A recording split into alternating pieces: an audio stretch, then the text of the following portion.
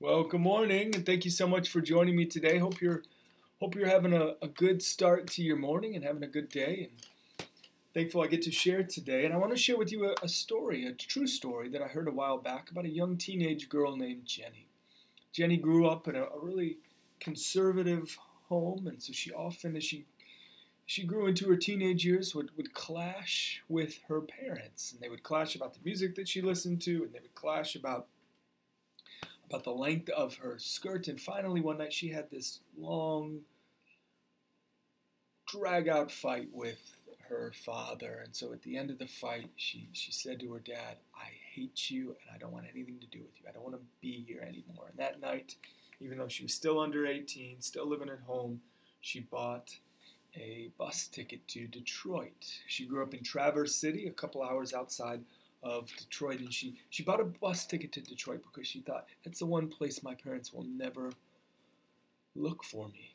They'll never look for me in Detroit. It had such a bad reputation at this time of being such a hard city, such a rough city. She thought they'll never look for me here, and so she bought a one-way ticket to Detroit. In her second day in Detroit, she was approached by a man who drove the biggest car that she had ever seen and who had really nice clothing. And he took her under his wing and he gave her pills that made her feel good. And pretty soon the pills turned to harder drugs, turned to heroin. And before she knew it, she was hooked. She was addicted to heroin. And in order to try and feed her habit, she began to sell herself, and that happened for a year, where she was selling herself to try and maintain her drug habit. And about a year into this, she got sick, and quickly this man she called boss, who had been so nice to her, so kind to her, taken her under his wing, he kicked her to the curb. She found herself out on the street, just sleeping with a couple of men a night, just trying to support her drug habit. And she hated her life. She hated everything about her life. And finally, one night, she thought to herself, could I go home? Would I be able to go home? And so she was able to find a phone, and she called home, and there was no answer. So then a while later, she called home again. No answer. No one picked up the phone. And then finally she called a third time. No answer. And she left a voicemail. And she said, "Look, Mom and Dad, this is Jenny. I'm at bottom. You probably wouldn't even recognize me right now. But I'm at bottom." And she said, "Listen, I'm going to be taking a bus from Detroit tomorrow to Traverse City. And about midnight tomorrow, it's going to be pulling in. And it's going to be in the Greyhound station for 15 minutes. And so, if you want me to come home, then you can meet me at the Greyhound station tomorrow night at midnight." And she said, "If you're not there, I totally understand, but I'm just going to stay on the bus, and eventually it's going to take me to Canada, where I'm going to start a new life." So the next day she got on the bus, and as she got closer to Traverse City, her stomach was just in knots, because she thought, my whole future rides on this one little 15-minute window. Are my parents going to be there? And she began to get more and more nervous as they got closer to Traverse City. She smelled her hands, and they smelled like nicotine. She thought, oh my gosh, my parents are going to know that I've been smoking. And then she looked at the tracks in her arms, and she thought, oh my gosh, my parents are going to know that I've been doing heavy drugs and all that comes along with doing heavy drugs. Are they going to accept me? And so finally they pulled into the bus station. She looked around. She didn't see her parents at all as she sat on the bus. And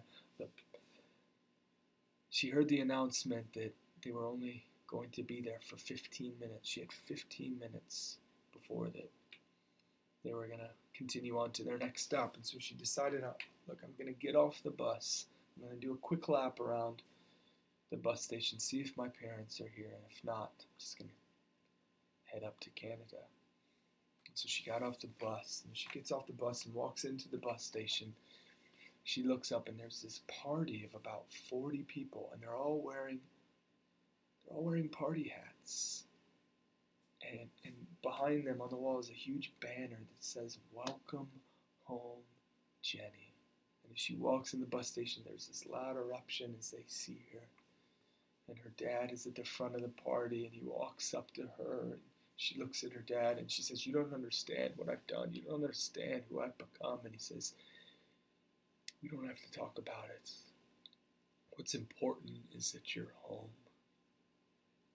I love that picture, this modern day prodigal story. He said, "What's important is that you're home."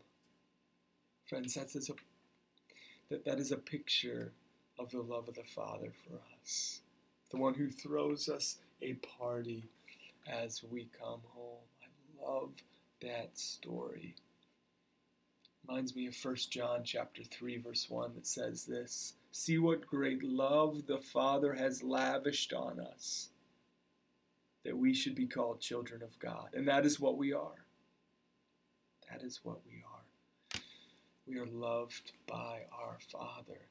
The story of Jenny and her dad, it's a picture of your Father in heaven's love for you. And so listen, as you look back at 2020, perhaps you would say, I don't feel like a prodigal. I haven't completely run away from the Lord. I haven't completely divorced myself from my faith. But as you look back at the past year, you might say, I have not been as close to my Father as I would have liked, or as I've been in the past because of all the disruption and the distractions that came along with 2020. So my encouragement to you today as we start this new year is, oh friend, would you run back to the Father who always greets us when we turn around and come to Him, to the Father who always welcomes us home, to the Father like Jenny's dad who always says, "You're home now, you're home now, you're home."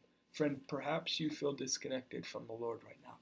Oh, would you turn to Him? Would you turn back to Him and run to Him and restart your walk with Him? It's a new year, friend. What better time than now to come back to the Father? What better time than now to come back to your old habits, to the old patterns of reading His Word and praying to Him and worshiping Him. He always welcomes us back. Let it be so. Amen. Amen.